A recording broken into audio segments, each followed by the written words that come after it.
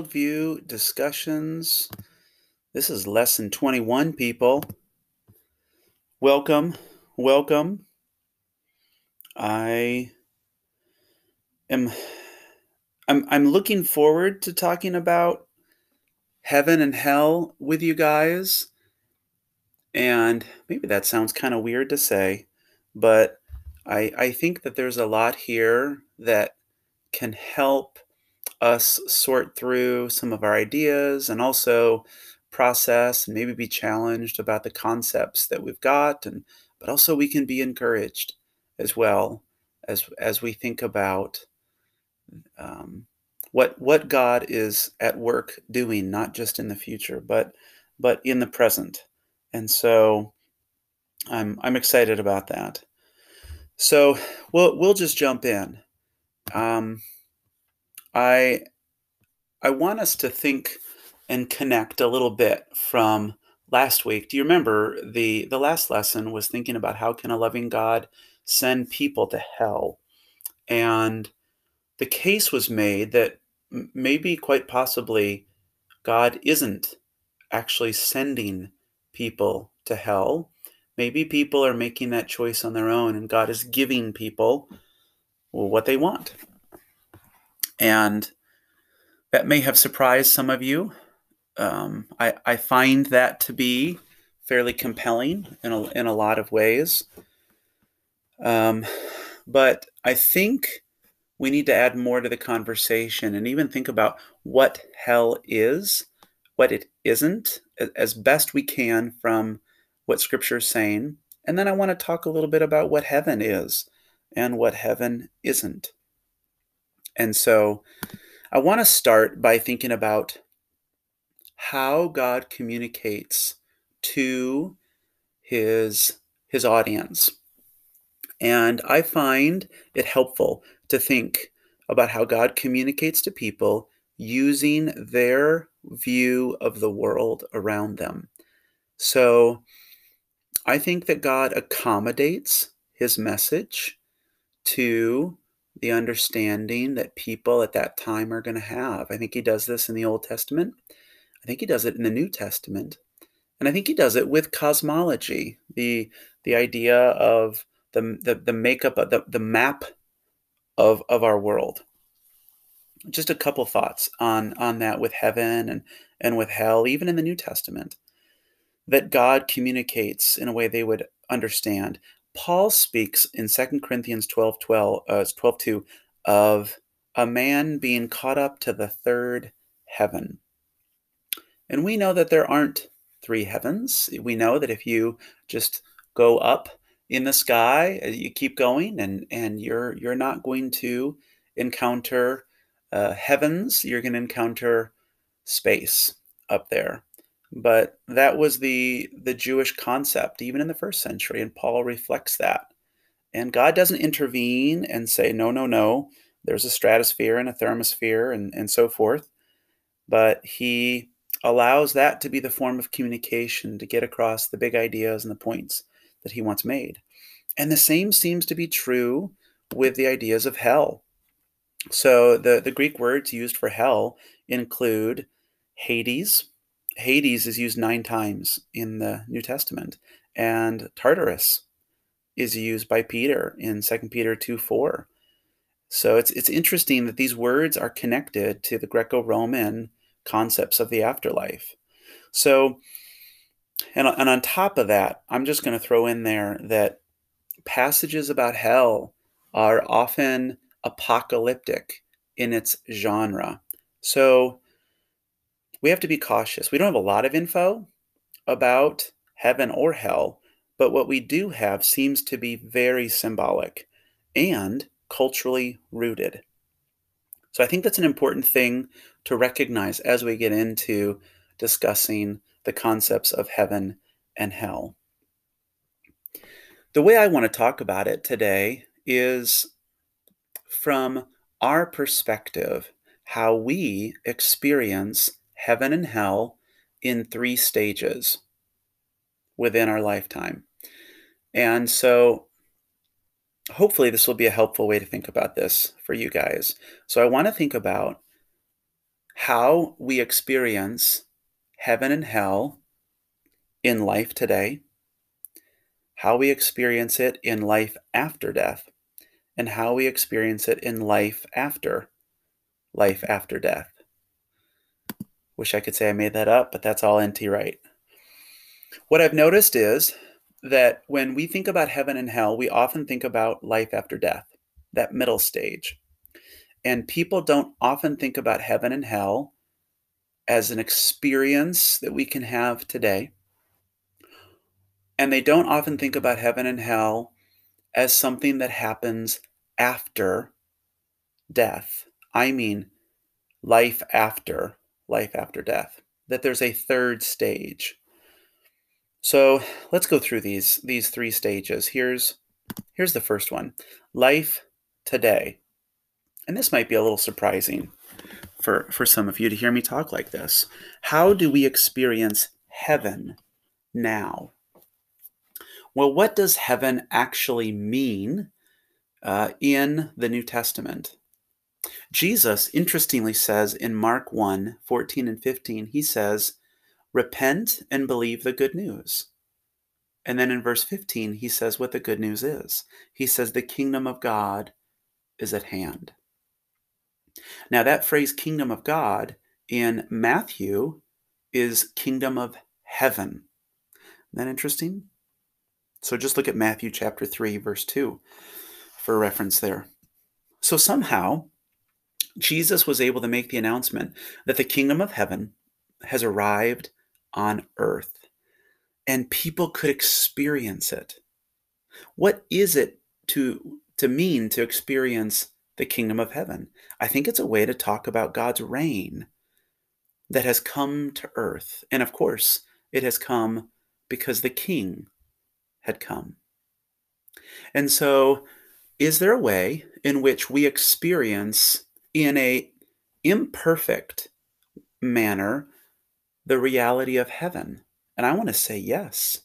I think that when we participate and submit to Jesus as our King, we are beginning to participate in heaven that has come to earth, in the people of God, in the way we see people giving their allegiance to Jesus and it changing how they live their lives so that they're graciously and lovingly living out the ethics of the kingdom that has arrived already. Yep, we are waiting for our king to return, but in some way, there's an already but not yet sense that the kingdom has arrived. Heaven can be experienced today through the presence of God's Spirit that He has given to His people. I think hell also can be recognized as experienced today. And this might sound a little weird, but what is hell? And I think it's worth noting that hell is not to be understood as something that God made, but that we have made. In Genesis 1, nowhere does it say in the beginning God made the heavens, the earth, and hell. I think hell can be a way to talk about the reign of evil spiritual forces and the reign of rebellious humans here on earth. Paul speaks of in Ephesians 6, verse 12, that our enemy is not other humans, but spiritual forces. In James 3, 5 and 6, the tongue, James says, is set on fire by hell. Now think about that.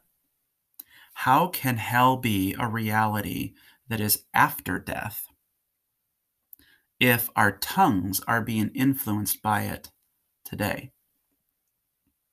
And that for me is almost kind of a slam dunk at that point, to get me to realize that hell is a way to talk about the influence of rebellious humans and spiritual beings that are reigning on earth in a kingdom that is against the kingdom of God.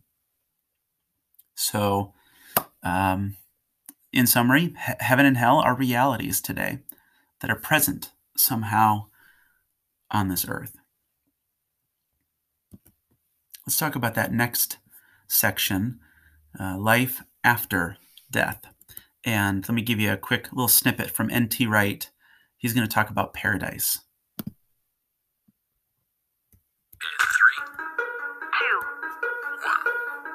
Paradise is an ancient Persian word which means a garden, a lovely, beautiful garden, and it's a word which was in common use at the time to mean a place of rest and refreshment and delight, but it's not the ultimate destination. And you can see that from Luke's Gospel already, because Jesus says, "Today you will be with me in paradise." Now, wait a minute, that's Good Friday. Is that the end of the story for Jesus? No, it isn't. 3 days later, Easter Day, Jesus is raised from the dead. He is the beginning of God's new world. But in the meantime, he has been in this resting place in paradise. Now that gets complicated because the Bible also says that Jesus went to Hades to preach to the spirits in prison, which is a very strange passage. But the clear thing is that paradise is the temporary, beautiful, blissful place before the final moment. I hope you could hear that there. He said at the end, it's before the final moment. And so let's look at this next stage here. That was N.T. Wright, by the way, who was speaking. What about stage 2, life after death? This is the stage that I think a lot of people think of when they think about heaven and hell. And also, I think it is the stage that a lot of Christians and non-Christians think is the final stage, that this is the end game. That, I mean, I hear this with the gospel being preached. People say Jesus died so that I can go to heaven. And I just don't think that that's what the biblical narrative teaches. One, I don't think that represents what the gospel really is. I think the gospel is an announcement. I mean, Jesus says it in Mark 1, that the kingdom of heaven has come to earth. The gospel is not Jesus died so I can go away somewhere. It seems to me the gospel is an announcement that Jesus is king, and he's becoming king through the cross, and that we can give our allegiance to this king who is defeating sin and death, paying for our sins, and we can join his kingdom, which has come to this earth. So if that's the case, if earth is the place where God wants to bring his kingdom, what about this second stage, life after death? When Jesus is talking to the thief on the cross, you heard N.T. Wright in that short video talk about that. In Luke 23:43, Jesus refers to this as paradise.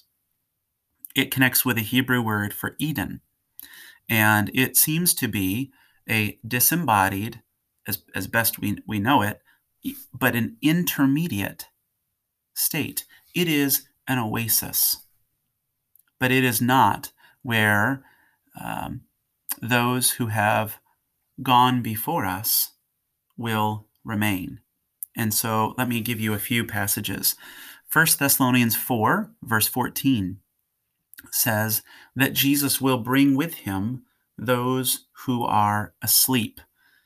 For this one, I know that some are going to argue that that's the rapture happening there. I personally don't think that that's the rapture. I think that that's Jesus arriving back down here, and this is the second coming, just like 1 Thessalonians 5 speaks of it. So I don't see two separate events there. But the big idea is the point, he's bringing with him those who are asleep. So everybody is going to agree that somebody who has died, who is a follower of Jesus, they are with Jesus. And 1 Thessalonians 4 seems to make that pretty clear. Philippians 1, 22 and 23, Paul says he would like to depart and be with Christ. And in 2 Corinthians 5:8, Paul says to be absent from the body is to be with the Lord. I think the problem is that over time, Christians have thought that that's it. And so it seems to cut short what the biblical narrative is, what God's intent is. And my concern is it would also seem to redefine what we're doing here. If I'm just waiting to get out of here, then it seems to me that kind of reshapes my ethic here, as opposed to me recognizing that I've already entered into the kingdom of heaven. I'm a citizen of heaven, and I'm doing my king's work in the here and now, and I'm waiting for him to return here. So that's there seems to be something significant there, that is worth reflecting on. You may disagree with me on that, and that's okay. That's okay. But I've just noticed in my life that there's something significant about recognizing that the end game is not to get out of here forever, but that God wants to restore and fix this world. And to be fair, those that believe in a rapture can very much believe in a return back here. So I don't want to create a caricature that is, or a straw man here, but I think it's a good opportunity for us to think about what we believe about these things and why they matter. So uh, I think, did I read it? 2 Corinthians 5:8 as well. Paul says to be absent from the body is to be with the Lord. So our loved ones who have died and we're following Jesus, they are with Jesus. But it is an intermediate state.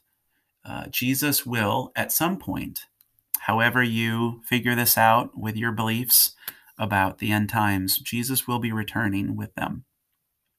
What about hell in this time period right now, after death? To be honest, I really don't know what to do with this stage. I don't know what to say. I don't know how much the Bible actually speaks to this reality in the here and now. Until the day of judgment and Jesus returning and all is made new, I don't know. There could be some passages like 2 Peter 2:4. Jesus, he was preaching to the spirits in prison. I actually think those are spiritual beings that are imprisoned, not humans. I don't know. I don't know. I just have a big question mark about what is the existence of those who have rejected Jesus in the here and now. And maybe part of the issue is thinking about the here and now and moving on into eternity. So that's a question mark for me. I do not think that the Bible makes the case that they are with the Lord, but as to what their reality and existence is like right now, question mark. Let me get to that last one. Life after death. N.T. Wright says, heaven is great, but it's not the end of the world, which I like that. So what about this final stage, life after death? Here, it seems that the New Testament teaches that Jesus will be returning. We are going to get new physical bodies, and we are going to reign with Jesus. In 1 Thessalonians 4, it speaks of the Lord descending. 1 Corinthians 15 speaks of our bodies being sown into the ground like a seed and coming back to life. There's a resurrection motif here of our bodies, which Paul, in Romans 8, he refers to the redemption of our bodies and creation waiting for us to be made new, just like Jesus was. So it's like Jesus was the firstborn, the first fruits. And so what happened to Jesus in the middle of history as he uses his resurrection body happens to us at the end of history. And of course, Revelation 21 speaks of a new heaven and a new earth. The imagery is just that in Revelation. I think it's symbolic imagery. And so we're reading about the bride of creation coming together and being married to Jesus. We have the new Jerusalem coming down out of heaven, and it's replacing Babylon. And it's a Jerusalem that's the shape, the cube-like shape of the temple in Ezekiel. There's the image of an incredible feast. So all these symbols, right? There's, again, I think there's a symbol of no sun. I don't read that meaning there actually won't be a sun. I think it's just Revelation's cool way of saying God's glory is going to be on full display here on earth. What about hell?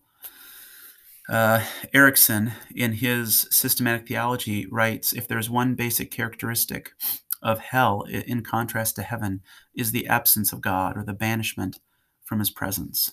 And so I don't think the Bible teaches hell is run by Satan. It seems to me that in Revelation, it is the ultimate destiny of Satan and those also who will be opposed to God. And this imagery of fire is something that I want to highlight. Could that actually be symbolic, guys? And I don't mean that to lessen things, but I mean that to say, what is the text really communicating there? Because in Matthew 22, Jesus speaks of outer darkness. In Matthew 25, he speaks of eternal fire. And could this all just be a way to highlight what 2 Thessalonians 1:9 says, which is eternal punishment away from the presence of the Lord? Could this be a way to just describe one's freely chosen path that has begun in this world and that God's just going to allow them to continue into the next? The language of Romans 1 stands out to me, where it says that God handed them over to their desires. And yet Paul speaks of that as the wrath of God.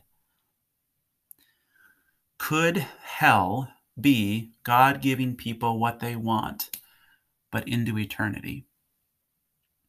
And I shudder to think about that truth, that there will be people who will never fully be the humans that God intended them to be, that they will slowly on into eternity